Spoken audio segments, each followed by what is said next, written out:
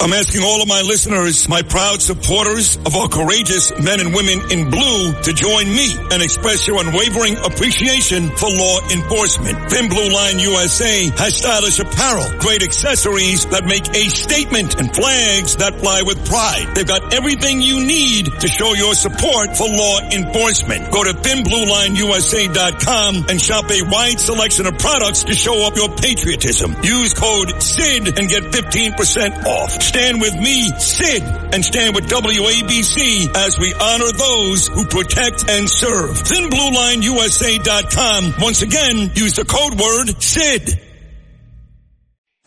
Entertaining and informative. This is Sid and Friends in the Morning. 77 WABC. You know, I don't know if this is a coincidence or if this is another example of the weaponization of the Department of Justice, but I can tell you this. The lengths to which the Biden legal team has gone to try to intimidate our witnesses, to coordinate with the Department of Justice, and to certainly coordinate with the Democrats on the House Oversight Committee to encourage people not to cooperate with our investigation, to encourage banks not to turn over bank records, to encourage Treasury not to let us have access to those suspicious activity reports. It's very troubling, and I believe that this is another violation of the law. This is obstruction of justice.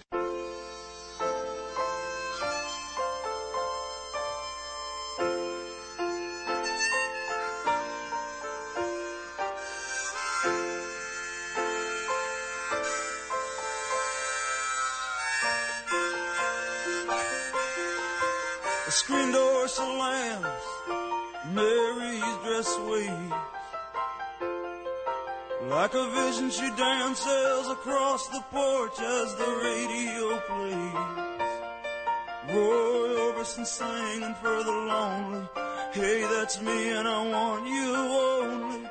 Don't turn me home again, I just can't face myself alone again. Don't run back inside, darling, you know just what I'm here for.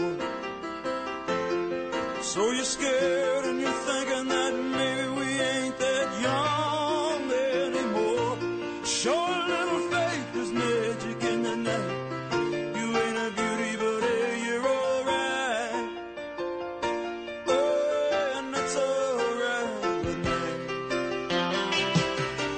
me. Classic Bruce, Thunder Road, one of the greatest albums ever, Born to Run. And Little Stevie from the E Street Band, also Silvio Dante from The Sopranos. Stephen Van Zandt will join me coming up at about 10 after 9 this morning. Bruce performing now back in the States. And Danielle and myself, we've got backstage passes coming up August 29th in New Jersey. We'll talk to my dear friend Little Stevie coming up at 10 after 9 this morning. That was Jim Comer. And the House, they are trying desperately to put the Bidens away and prove they are, in fact, a criminal family. With that said, he's the editor of the National Review, Politico, NBC. He does it all, but his best work right here at this time every Monday morning. And that's my dear friend, Rich Lowry. Rich, good Monday morning, buddy. How are you? We got one last chance to make it real. Yes, we Spraying do. these wings on some wheels. You just can't start playing that song and stop, Sid. It's the best Bruce song. It really so is. Evocative. It's so wonderful. It's so funny you're saying that because I'm a diehard Bruce fan, obviously, and when asked what my favorite song is, I quickly say Thunder Road. I'm so happy to hear you say that. Yeah, absolutely. And that album, Jungle Land's great. Come on, Rich, the Rangers had a homecoming down in Harlem late last night. Magic Rat. Maybe I should take you to the concert. Soft. Maybe you and I should go to the concert together. How about that? And then surrender. Good for you, Rich. Good for you. All right, so Jim Comer is talking about the DOJ. They actually, I guess the claim was they sent a letter because one of Hunter's business associates, a guy that I guess was involved in China, Ukraine, Romania, Devin Archer, the DOJ sent a letter. They wanted Archer put in prison before he is set to testify this morning on Capitol Hill. Now, it didn't work, and Devin Archer is, in fact, going to testify. But Comer and other Republicans insist the DOJ once again tried to work on behalf of the Biden criminal family. Your thoughts? Yeah, I don't know whether that's true, but the timing, I mean, It's highly suspicious, right? All of a sudden, you're going to the slammer now. Yeah, right. right. Whatever you do, report to jail before 9 a.m. Monday. And I guess they withdrew it or said it was a mistake, but very odd. Well, I do want to know this. We've heard Tony Bobulinski. He's another one of Hunter Biden's associates. There's really three guys that you take a good look at. I guess it's Eric Schwerin, it is Tony Bobulinski, and it's this guy, Devin Archer. And we've heard all of them at separate times. Bobulinski, not on Capitol Hill, but on Tucker Carlson and other spots, saying the same thing, all three, that the big guy is, in fact, Joe Biden. So assuming Devin Archer says it again on Capitol Hill today, and I believe he will. What does that mean moving forward? It's not as if they haven't said it before, and it's gotten very little traction among the liberal media and the Democrats. Yeah, so it will advance the case, I assume, if he says everything that we think he's going to say. Thanks to Miranda Devine first breaking this story. But I mean, the big guy. We have now several people who had no reason to lie, or at least wouldn't have been able to coordinate across time, saying this, that he's the big guy. So clearly he is the big guy. He was the big guy. And what's going to get the media to finally pay attention? It's like it's going to have to be a check or a wire transfer or something really concrete. But it's been blown away, the idea that he didn't know anything about this long ago, and he was involved in it, and probably profiting from it. I guess they can also say the liberal media, Devin Archer, you're going to believe that guy? I mean, he was charged and convicted of 2 felonies for bilking the Native American Indians out of money a couple of years ago, say. So I guess they can always go back to that, right? This guy's a criminal. Yeah, and Hunter Biden was in business with them, right? So what does that tell us about Hunter Biden? But that's the advantage of if you're working with sleazy people and they turn on you, you can always say, oh, that person was sleazy. But the only reason you're working with them from the first place is you yourself were sleazy. And Joe Biden at least was aware of the sleaziness, and it seems to be at a certain level a party to it. Right, but the Democrats and the media, they're ready, willing, and able to throw Hunter under the bus and say yes. And when I say throw him under the bus, mind you, a lot of them, last week, for example, The View, some others on MSNBC, they were very angry with Republicans and Fox News, for example, for, calling out Joe Biden for, quote, loving his son. And no one is doing that. I'm a recovering addict. My father was aggravated, disappointed, upset with me. He still loved me, but I wasn't taking money, millions and millions of dollars, and giving it to him. So this nonsense they tried to pull up last week is nothing but that. Nonsense. Yeah, and there was a paragraph in the narrative associated with this ridiculous plea agreement that the judge shot down last week that said, he was so drug-addled and out of his mind, he couldn't pay his taxes, but he was such a good citizen, he was still managing to run his business and make millions of dollars. So which of those things don't add up? And the only reason people were throwing millions of dollars at him, obviously, is because he was the vice president's son, and they thought they could get some advantage from it.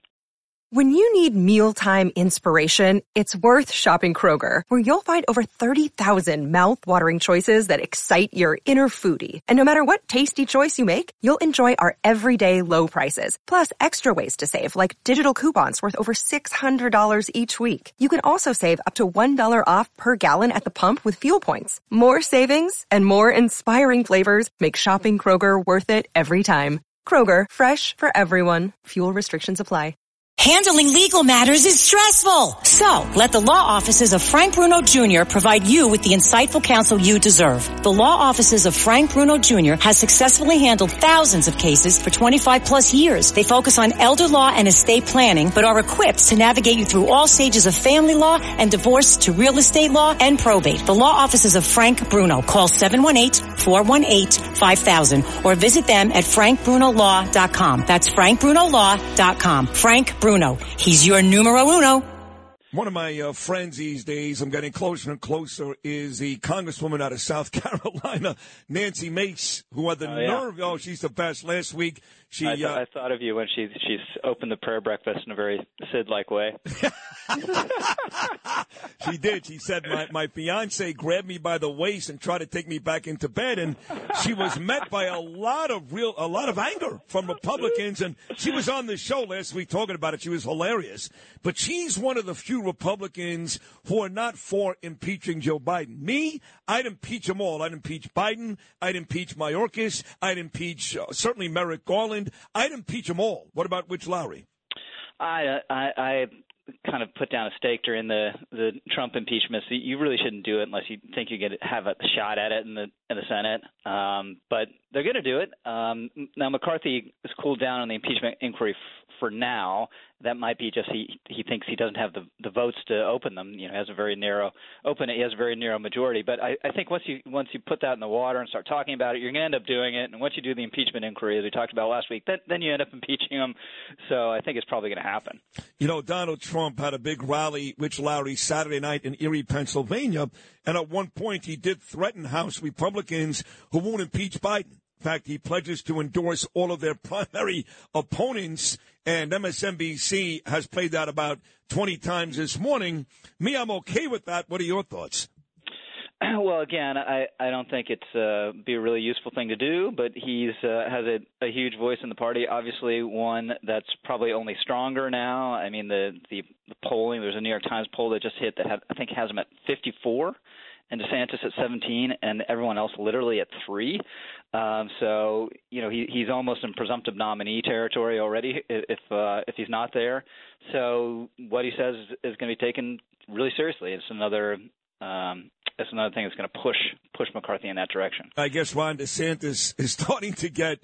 I guess he feels like it's over because he actually said Trump's name calling is juvenile this weekend. He said Trump's strategy is wrong. He had some bad policies, some lousy endorsements.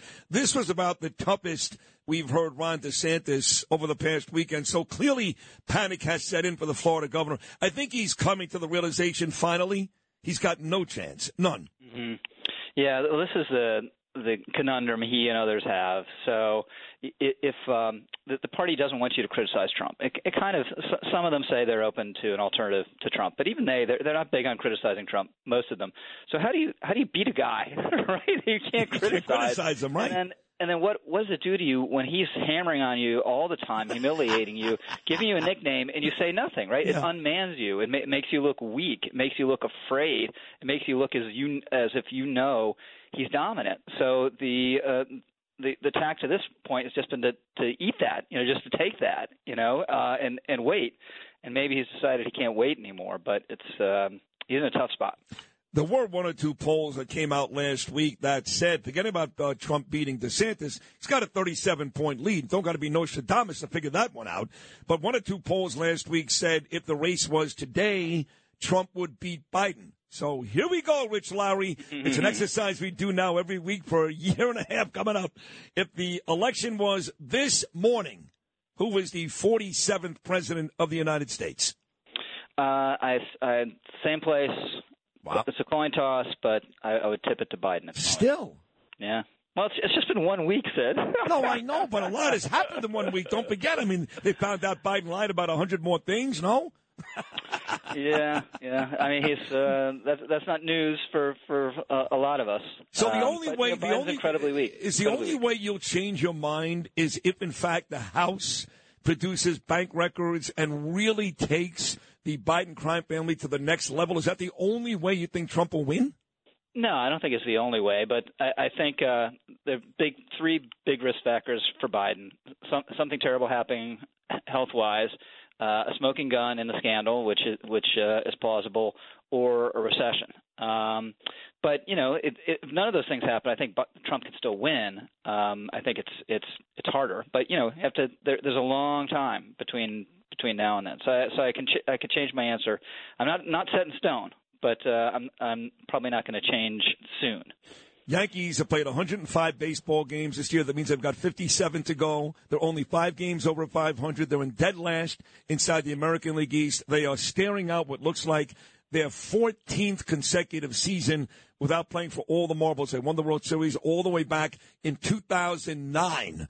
If you own the Yankees, Rich Lowry, would you finally fire the GM, Brian Cashman?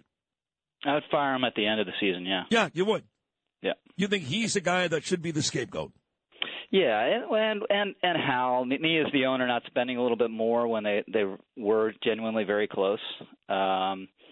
So this whole thing that we're going to see how the Orioles series go and decide whether we need to buy or sell. You're not as good as the Orioles. That's why you need to buy if you want to get better. But I got you. Brian's been around for like a quarter of a century. I had this conversation with Chris Russo last week, and everybody knows he's done a really good job. Lots of 100-win seasons and championships. But again, you can't go 14 years without winning a World Series. So even Russo said you got to get rid of Cashman. You feel the same way.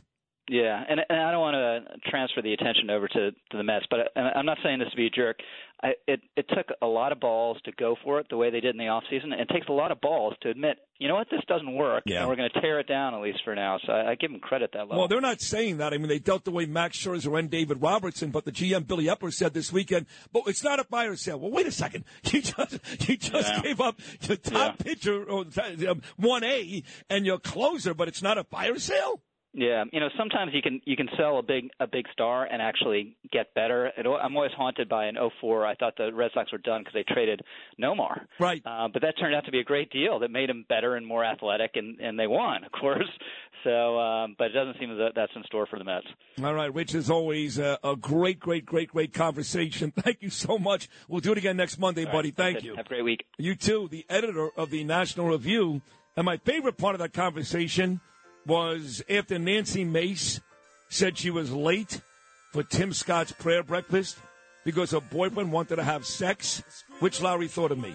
What's that say about Rich? What does that say about you? We'll be right back. Like a vision, she dances across the porch as the radio plays. Roy Orbison singing for the lonely. Hey, that's me and I want you only. Don't turn me home again, I just can't face myself alone again.